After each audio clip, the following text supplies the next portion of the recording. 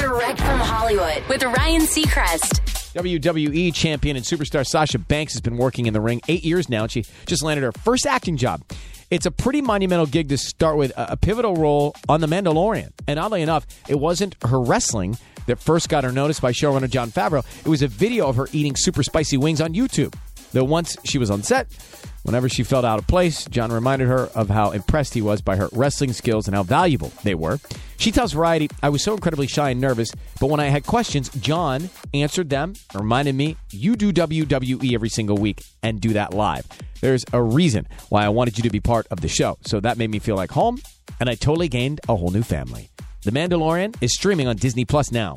That's direct from Hollywood.